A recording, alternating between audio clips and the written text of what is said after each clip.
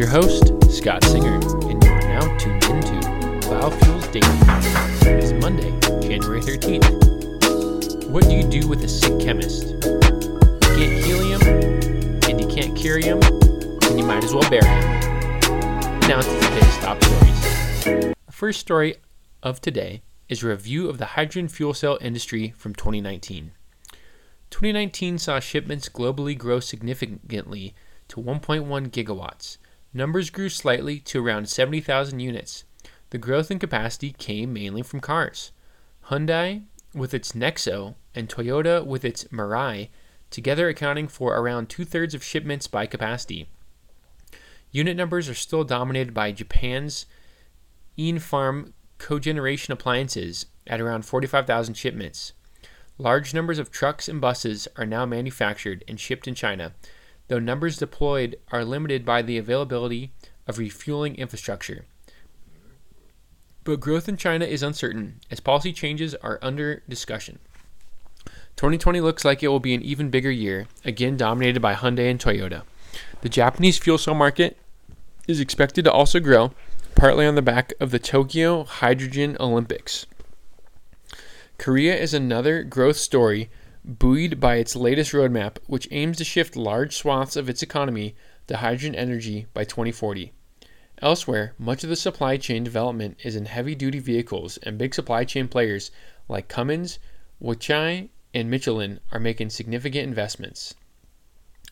Our second story today comes out of Lehigh Valley, Pennsylvania.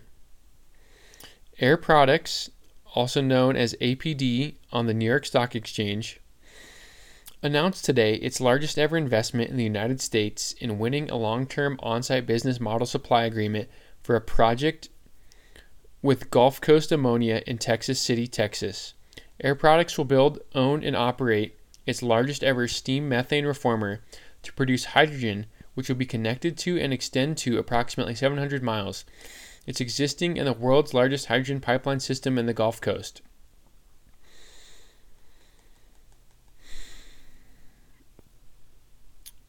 BOO, an air separation unit to supply nitrogen, and will own and operate a steam turbine generator to supply power and other utilities to GCA's New World Scale ammonia production plant.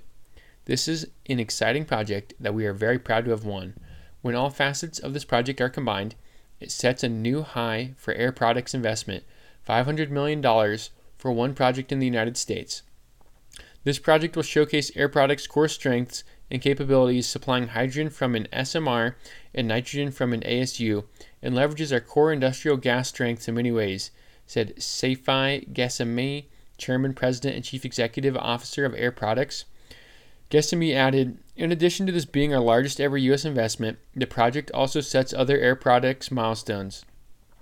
It will feature the largest SMR we have ever built and will operate the largest per-day amount of hydrogen supplied to a single customer under one contract, and it increases the size and supply capacity of Air Products' extensive hydrogen pipeline system in the Gulf Coast, which is the world's largest. This is all successfully combined under a long-term contract for a project located in the United States. The project will meet or exceed all industry standards for safe production of ammonia, applies world-class technology in production and storage, and will be the largest single-train ammonia synthesis loop in the world when completed. We look forward to working with Air Products as a reliable long-term supplier of high-quality feedstock to our facility, said Ken Coy, President and Chief Executive Officer of GCA. GCA is investing $600 million in Texas City and creating new employment opportunities for Galveston County residents in the Texas City Reinvestment Zone. The pipeline segment of the project, which will transport hydrogen to Texas City, is targeted for on-stream in the second half of 2021, with the remainder of the facilities expected to be in commercial operation in early 2023. The approximately 175 million standard cubic feet per day SMR will include the addition of over 30 miles of hydrogen pipeline from Texas City to Baytown to be connected to Air Products' Gulf Coast pipeline system. The GCA project will use approximately 270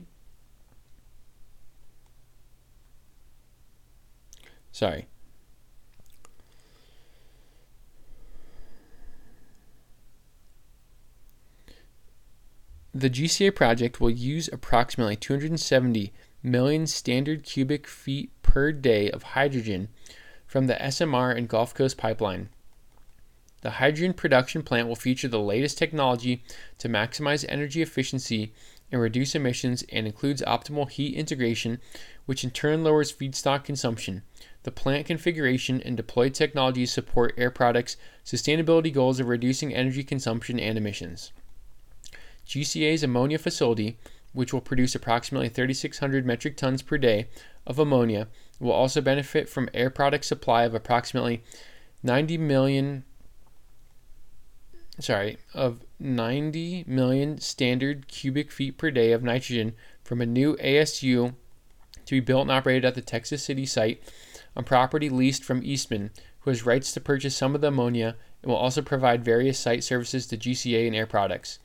In connecting Air Products' new SMR facility to its existing Gulf Coast pipeline, hydrogen customers will see a value add in product supply reliability. With the investment to supply the GCA project, the approximately 700-mile hydrogen pipeline system will span from Texas City through the Houston Ship Channel in Texas to New Orleans, Louisiana, and supply customers with over 1.7 billion feet of hydrogen per day from 24 hydrogen production facilities. Pipelines offer a safe, robust, and reliable supply of hydrogen to refineries and petrochemical manufacturers around the world. In addition to the Gulf Coast Pipeline, Air Products also has hydrogen pipelines in California, in the United States, in Sonaria, Ontario, Canada, and in Rotterdam, Netherlands. Our third and final story of the day comes out of the International Renewable Energy Agency. Green hydrogen is projected to grow rapidly in the coming years as energy leaders from around the world meet for the 10th Assembly of the International Renewable Energy Agency. Participants of a ministerial roundtable on hydrogen have identified hydrogen produced by renewable energy as potential key accelerator of the energy transition and enabler for a wide global decarbonization. Green hydrogen is gaining unprecedented political and business momentum, with a number of policies and projects expanding rapidly around the world, said IRENA's Director General Francesco La Camera at the opening. Providing the keynote to the ministerial, Fatih Birol, Executive Director of the International Energy Agency, or IEA, underlined the important role of hydrogen for decarbonization. He said, "Hydrogen can help overcome many difficult energy challenges. It can decarbonize hard-to-abate sectors like steel, chemicals, tug ships, and planes. Hydrogen can also enhance energy security by diversifying the fuel mix and providing flexibility to balance grids." Ministers and business leaders continued taking stock of the progress of hydrogen from renewable power and discussed findings and implications in supporting the development of hydrogen from renewable power in member countries. "Hydrogen is very important for us," said Yoshiro Matsuyama, Director General of the Energy Conservation and Renewable Energy Department of METI Japan. "We want to make it a marketable tool for the future. For that, we need infrastructure and pipelines. Furthermore, hydrogen can be a tradable energy of the future." Ministers and business leaders continued taking stock of the progress of hydrogen from renewable power and discussed findings and implications in supporting the development of hydrogen from renewable power in member countries. "Hydrogen is very important for us," said Yoshiro Matsuyama, Director General. Many projects are under development to scale up production of hydrogen from electrolysis for domestic consumption in industry, transport, or for injection in the gas system. EU Energy Commissioner Kadri Simpson added, "Hydrogen is a key instrument for meeting the Green Deal objectives, and Europe is leading on its industry development.